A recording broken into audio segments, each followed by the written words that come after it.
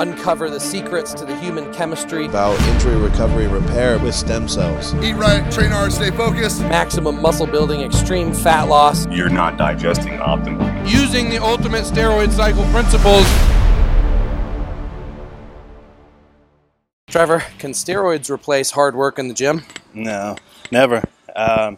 You know, if you're putting two guys in the same category, same goal in mind, we're going to do a competition. The guy who works harder is going to win. You know, genetics are a factor, but that hard work, you can't replace that. You can't, you know, the hard work in the gym, not only the size, but the lines, the shape, all these different things, utilizing the nutrients.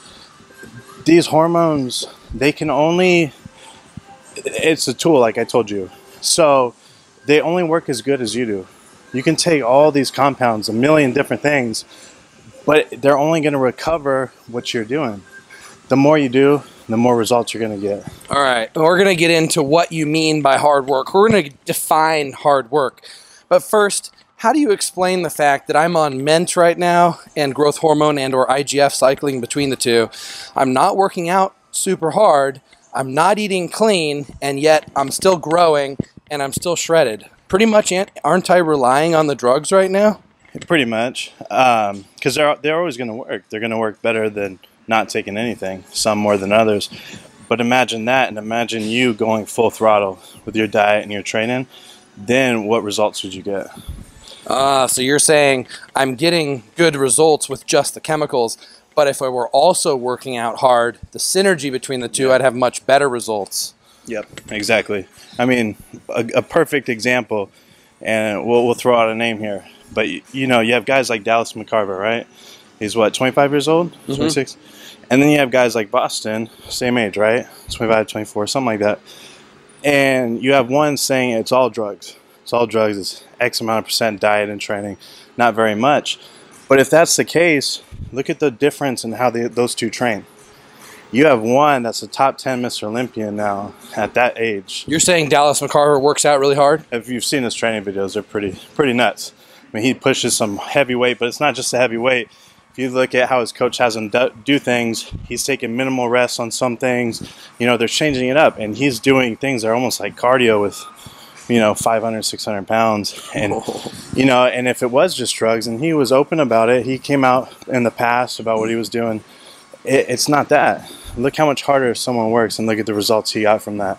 Okay, but what about growth hormone? I mean, we know if you mega dose growth hormone, you're going to grow no matter what. You're going to build new cells, even new muscle cells. Let me give you an example. Like just walking around, just the fact that you're walking and getting that blood flow into the muscle on a high dose of growth hormone is going to build muscle. Doesn't that make up for hard work? It does, but to a point. If you work that much harder, what are the results going to get? Because there's always a spillover rate. If you're not training that hard, you're not breaking yourself down that much. You're just getting more blood flow, but not actually breaking yourself down to the extent you could. So you would never see the full effects of that. There was a study done. This is a really interesting study where people took a lot of steroids for a long period of time and measured their muscle growth. And within the first few months, they got a lot of muscle growth. And then it plateaued. And I think that that's the difference between relying on the chemicals and not. Anybody jumps on steroids, they're going to build muscle, even if they don't work out, to a point, and then it stops. The progress completely stops. In fact, I have some friends that are on very high doses of steroids. They gained like 20 pounds in the first month, barely working out. They were like, oh my God, I'm going to be huge. Guess what? Completely plateaued after the first month. They can't put on any more muscle unless they actually worked hard. Real talk, Trevor, you only work out a couple days a week and not even that hard, and yet you're still huge. How can we not say that you're relying on the chemicals instead of hard work? Well, my lab work shows it. You know, I haven't been taking things in this last year, so. But you're not relying on chemicals or hard work then. Because I put my time in when I needed to put my time in. I did my hard work, and the results show. You know, I put in, since I was 16 years old, probably the hardest work out of most people in the gym. And it shows now. You know, I wasn't half-assing it and relying on the drugs. I built a foundation naturally at 225 before I ever touched anything. So my natural weight was 225 pounds before I ever touched anything.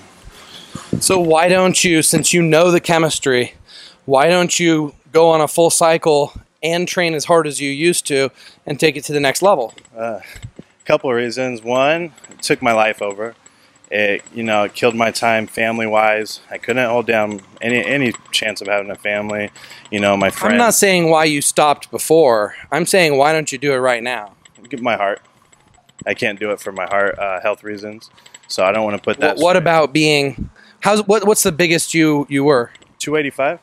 285 pounds. What was that? Fat or was that lean? No, it was lean, watery but lean. That's Mr. Olympia size right there. Yeah, but you have to also look at the shape of those guys and how they flow. Anyone could be that big. You could change genetics pretty simply. It's just how you're going to look on stage. Okay, so why don't you want to be, because you could get to 300 pounds shredded. You could be bigger than the guys on the Olympia stage.